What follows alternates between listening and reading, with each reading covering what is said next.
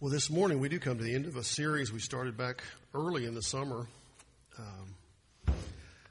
that I've entitled I Am, and we've looked at things like God is our covering.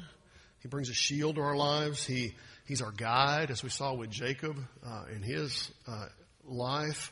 And he is the Almighty. He's our vision. He's our deliverer. That He sets the standard for our lives when He laid out the Ten Commandments for us. That even when the people of God failed, He would say, I'm still your God. I still love you. I find a lot of comfort in that. I don't know about you. And we've noticed that He's our judge, that He is faithful.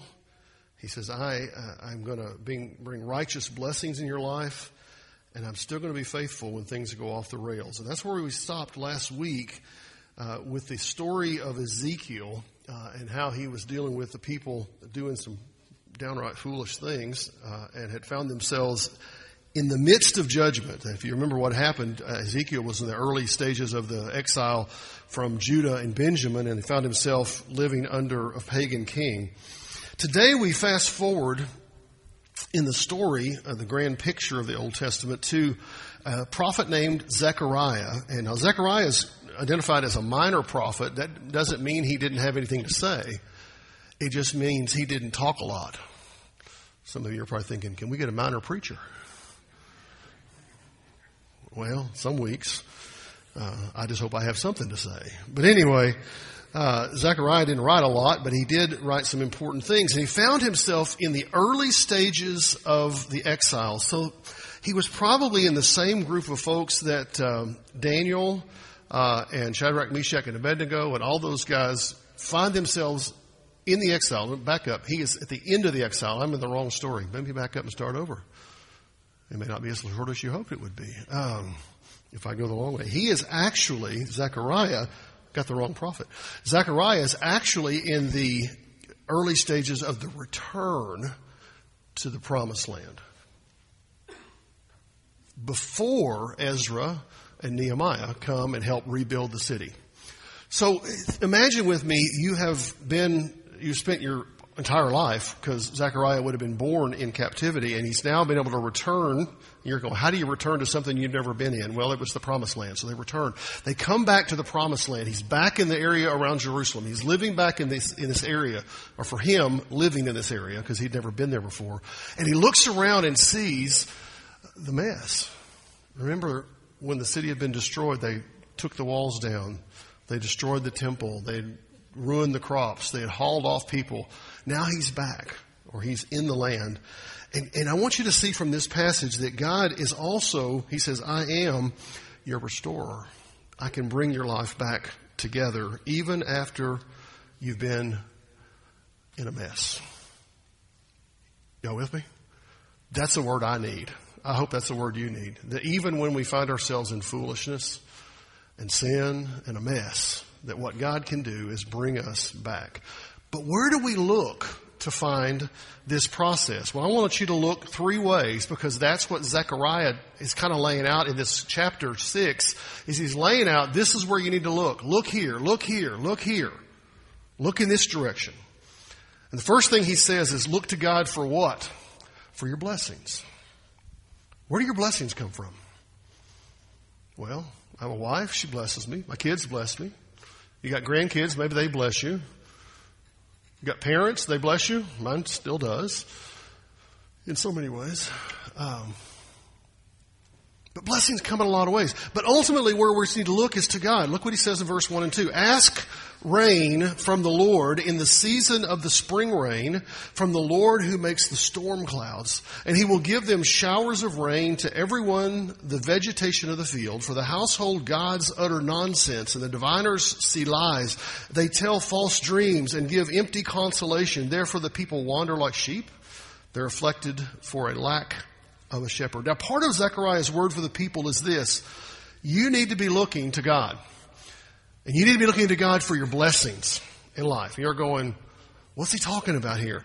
Prophets sometimes don't write real clear. They don't say, see, spot, run. They will talk about the meaning of the spot and the feeling of a dog to get you there sometimes. Y'all with me? And prophets are kind of like, okay, what's he talking about? What he lays out here is basically this. You've got two choices in life. You can look for the full clouds, or you can look for the empty clouds. Isn't that weird? But I think that's a great analogy for the way most of us are put together. Most of us are either looking for the full cloud or the empty cloud. We might express it this way. We're looking for the half full glass or the half empty glass in our day. But in his day, he was saying, look for the cloud. Now, why would he do that? Because in their day, a full cloud was a rare sight. If you live in a semi-arid climate, an area that doesn't get rain on a regular basis, like we went through over the summer, you kind of go, when is it ever going to rain? Where's the cloud? Where's the cloud? And then, Lord, the clouds came, right? And we got more rain than we really, well, I'm not saying more than we needed. I'm glad we got what we got. But we got a lot, didn't we? All of a sudden, it was everywhere. And what we need to be doing is looking not for the bad side, but the good side. This is what God is saying to the prophet, saying from God is, look for his blessings. Look for what God's going to do. Look what he's going to bring. A full rain cloud brings an abundance of rain. And after 70 years of captivity, these folks have been living 70 years in this captive state. They are now having gone through trials and suffering and pain and all this stuff. Now God has fulfilled his promise from all the way back that says you will go into captivity, but you will also what? Come out of captivity. You will go through suffering, but you'll also find joy. You will go through a hard time, but you'll find good time. God is now doing what he had said he would do, and God had promised this in their lives. And so in a real sense, the clouds were full of God's blessings. And what they needed to do was look to God for the blessings. You're going, well, of course.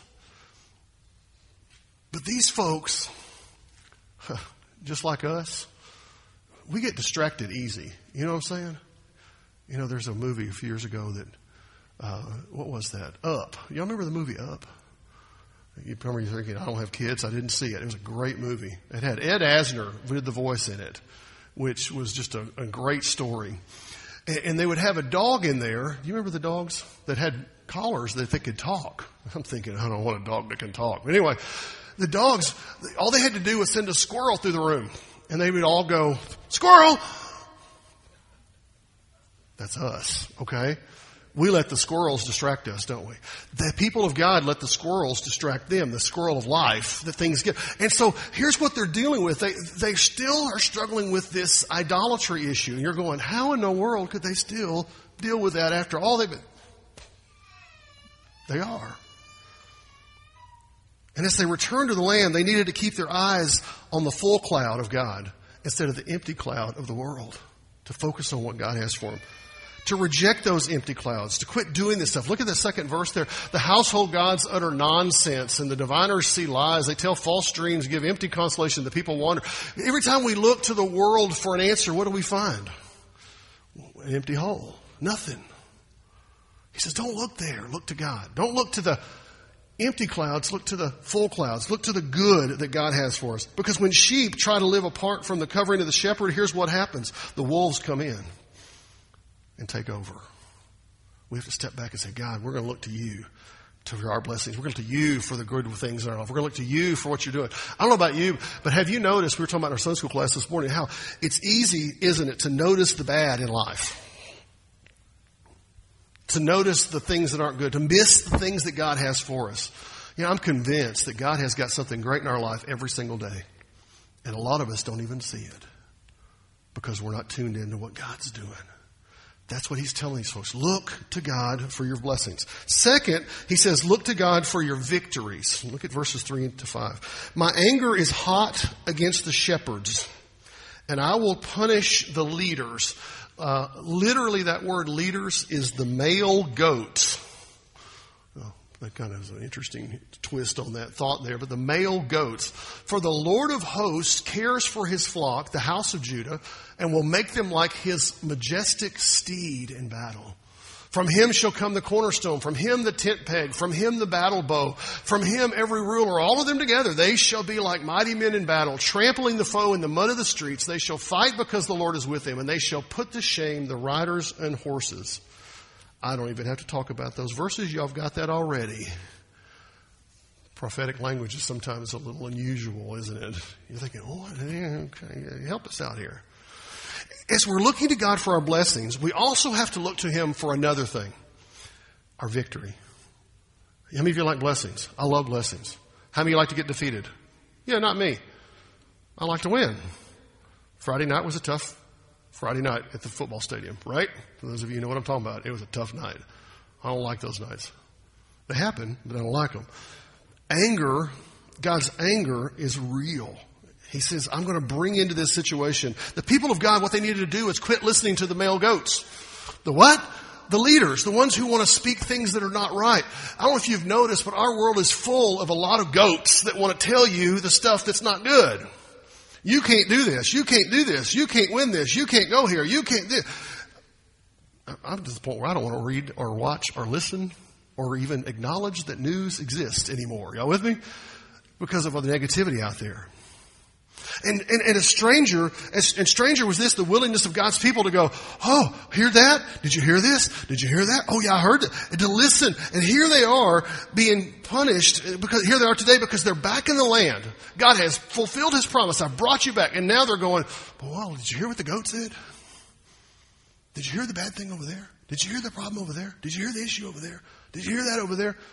I know that's none of us, but there are people like this, right? That are out there.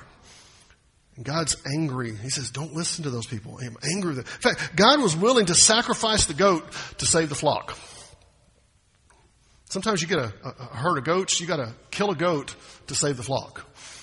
Because the goat's leading the group in the wrong way. You know, goats and sheep are really fun to watch. They're kind of like people. We hear somebody say something, and what do? We take off town around and go, gotta go there. How many trends and fads have you experienced in life? I gotta have that because somebody else has it. And then 6 months from now you go, why did I buy that? Right?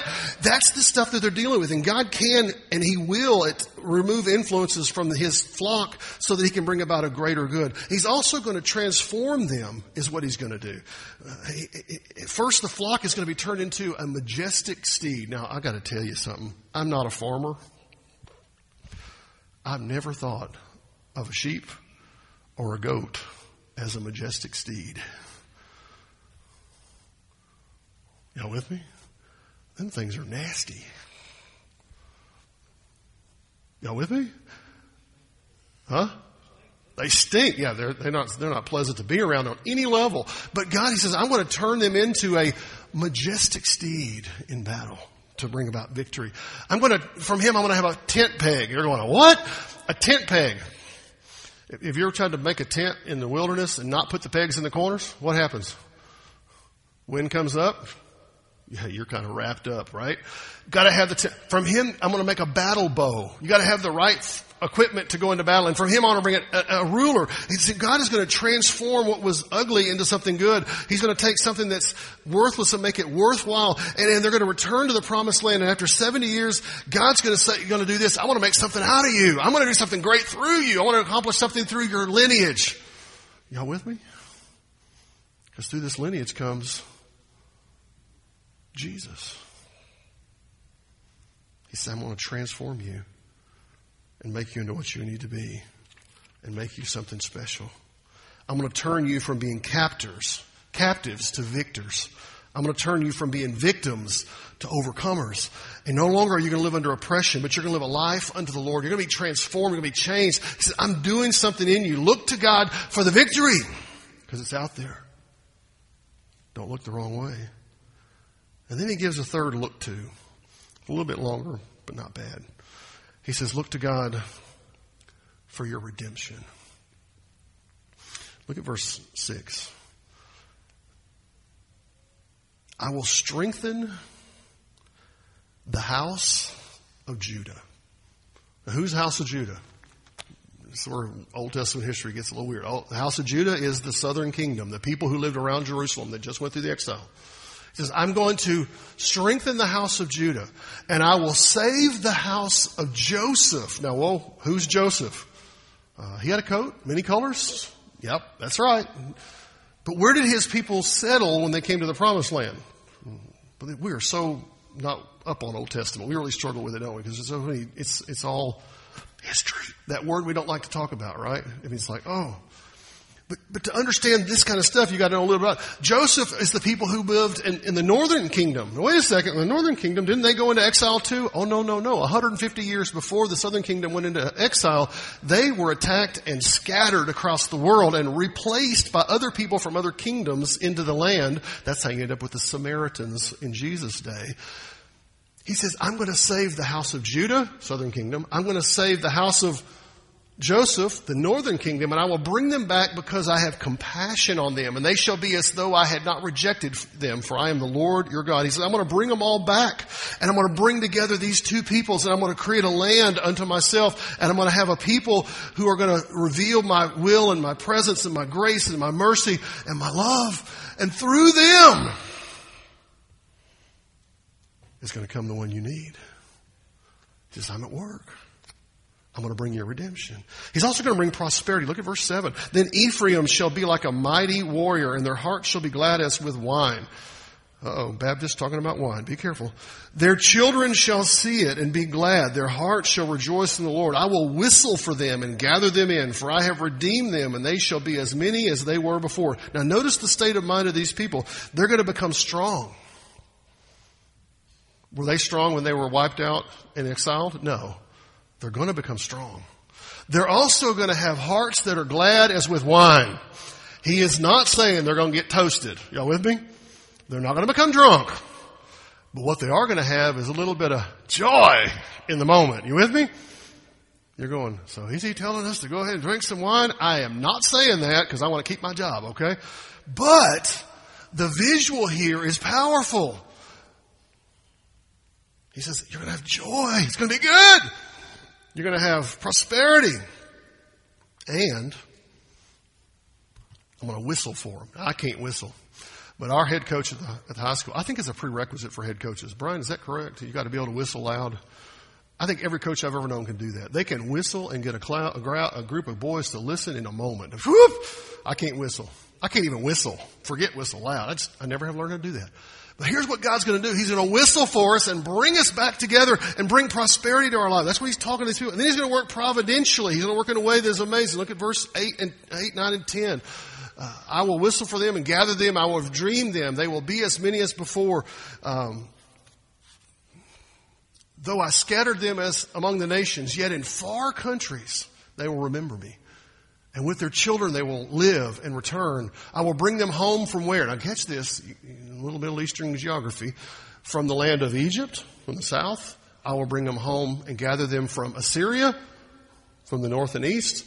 I will bring them to the land of Gilead, which is part of Jerusalem or Israel today, and to Lebanon, which is north of Israel today, until there's no room for them. He says, I'm going to bring so many of them back. I'm going to fill all this work, and it's in my providence. I'm going to bring them to this place, and I'm going to bring them to a place, and this wasn't their idea, though. This was God at work. He said, I'm bringing it through. And then I'm going to remove the obstacles. Look at verse 11. He will pass through the sea of troubles and strike down the waves of the sea, and all the depths of the Nile will be dried up. The pride of Assyria will be laid low, and the scepter of Egypt will depart.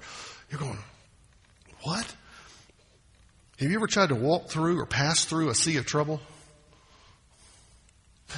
If you haven't, you will. How do you get through that? God says, I'm going to carry you through it. He's going to bring his people back to the land. He's going to do something to them. Just like God had removed the Red Sea obstacle, just like he had removed the Jordan River obstacle, he says, I'm going to remove every obstacle in front of you people, and you're going to be mine.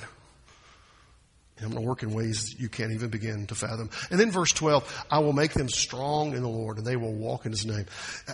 God is going to do a redemptive work through this. Now, what do we do with all this? Prophecies are fun. I'm saying that tongue in cheek. You with me?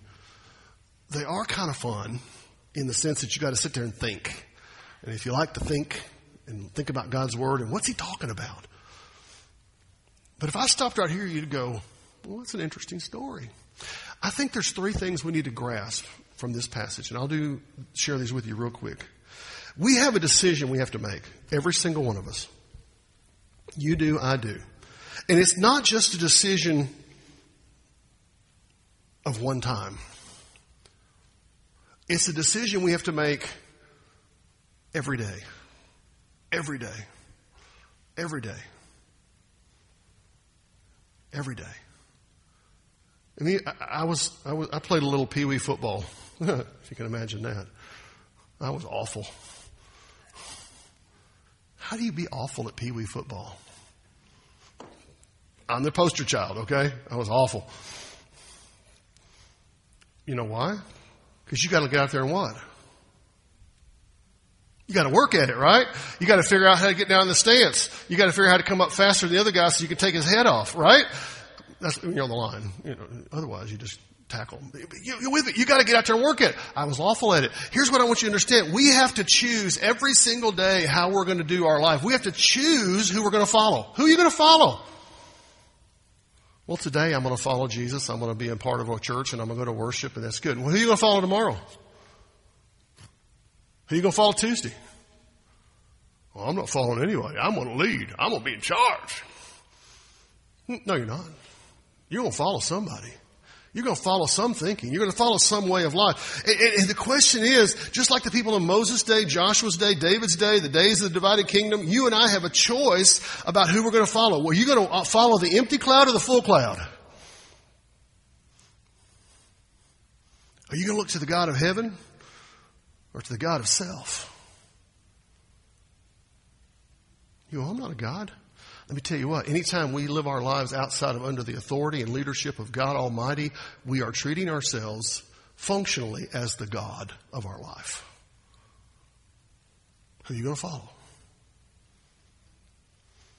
In so many ways, my friends, this is the foundational question we have to answer every day. Will we allow God to work in our lives as our restorer or not? Will we lean into the loving arms of God or not? Over and over again, the people of God seem to be particularly proficient at trying to run their own lives. And I think that's true not only in Zechariah's day, but in our day. Listen, I struggle with it. I get up and I want to be in charge. How's that work out? Not so good. We have to have a regular confession on our part that says, God, I'm not God, you are. I'm following you, not the other way around. And God, I want to keep you on the throne of my life. I want you to be in charge of everything. I want you to be my great I am. Every moment, every day. To be able to say with the prophet Micah, but as for me, I will look to the Lord. I will wait for the God of my salvation. My God will hear me. God, I want us, church, I want us to be people who look to God, who listen and follow. And I want you to know also this, that even though if you have been off in la la land being goofy and stupid with sin, God will still accept you back. Why? Because He loves you. You go, oh, it's too late for me. I've got a pattern. This is how I am. There was a lady, I can't believe I'm going to tell this story. There was a lady at my last church. They both passed on, so I guess it's okay to talk about them. They're dead, right? I met him the first time I met him. His name was Lynn, and her name was Helen. And she goes, now, Patrick, I want you to be able to remember names. I said, oh, thank you so much. She goes, here's how you remember it. I'm Hel, and he's Lynn, and together we make Helen. Mm-hmm. Yes, ma'am. I got it. And for the next number of years, I'd hear people say, oh, well, that's just Helen. That's how she is. And I want you to know I love Helen to death. And I had the privilege of speaking at her funeral and at Lynn's funeral about a year apart. But I got to tell you something. People shouldn't have to say something about us that says, oh, well, that's just the way they are, in reference to being not so nice about things. We ought to be higher than that. We have a God who sets us apart. He wants us to choose to follow Him, to let Him come into our lives, to transform our lives, to change our lives, to give us. The second thing I want you to see is this. God doesn't want you to be defeated. I phrase it a little bit differently on the screen. God wants you to what? Find victory. Oh, I don't want victory. It's too hard. You know, you got to stand up in front of people and take rewards, and you got to say thank you, and you got to do it. I'd rather just go ahead and get defeated. It's a lot easier. What? is wrong with us. You see, when God saves us from our sin, He does it to bring us into an intimate, victorious life with Himself. He doesn't save you so you can be defeated and to lose and to be a mess. Though you were before you got saved. Don't misunderstand. He brings you into a life that He says, I got something I cannot find anywhere in the Scriptures. Through all the trials that the people of God went through in the Old Testament, anywhere did God say, well, I'm really hoping you fail at this one. You with me? He gives us the what? The victory. He wants us to win in life. Does that mean you're always going to win? Of course not. Does that mean you're always going to have an easy life? Of course not. But what it does mean is this. God says, my plan for you are good plans for you to be prosper and to do great in life. And we go, well, I don't know. It just seems like a lot of work. I think I'll pass. God intends you and me to have a great life. Look at John 16:33 again. He says, I have said these things to you, that in me you have peace. In the world you will have trouble. You will have tribulation. You will have hardship. So just deal with it. That's what He said. Isn't He? Read on. Don't stop too soon. He says, but take heart. You're amazing. Just talk to yourself and tell yourself how wonderful you are, and you will overcome anything. Is that what He says? He says, I've overcome the world. And as we are in Him, we get to have the benefit of His overcoming in our lives. Why don't we get a hold of that and find His victory? You see, when we profess to follow the great overcomer who desires that we find great victory in life, we will change the way we look at things. We will quit looking for the bad in life. I'm going to say something here. Some of you guys, some of you ladies, some of you folks, some of you people, some of y'all are good at looking for the bad. Somebody give you $1 million and you go, well, really? You only give me 2? Oh my goodness. Let's find the good in life. Why? We serve a risen Savior who's in the world today. I know that He is what? Living, whatever men may say. He's alive. He's alive. Where's He living? Well, somewhere out there in California, I think. No, He's alive in us. And we can have victory if we'll choose it and to see the good. And then one more thing. My restorer lives. What God is ultimately doing through the process of sifting and purification among His people in Zechariah's day was preparing them. I've already referenced this a couple times, so I won't belabor it. But He is preparing the way for the Messiah, Jesus, the Christ, to come in about 500-600 years from this point, so that He could live the perfect life He did, to die on the cross as we needed Him to, and then rise from the dead to give us new life. And His desire for us is to live. To live. I love what Job said in Job 19. He says, for I know that my Redeemer lives, and at the last He will stand upon the earth. I'm here today to ask you a question as we wrap up this series. Do you know that Redeemer? Do you know that Restorer? Have you met Him? You go, well, I've heard about Him. That's good. It's a start. But do you know Him? Have you come to that place where you've trusted Him? You go, well, I'm not opposed to the idea of God. I'm talking about that personal, intimate relationship where you come to God and you say to Him, God, I'm a mess. I'm a sinner and I need something.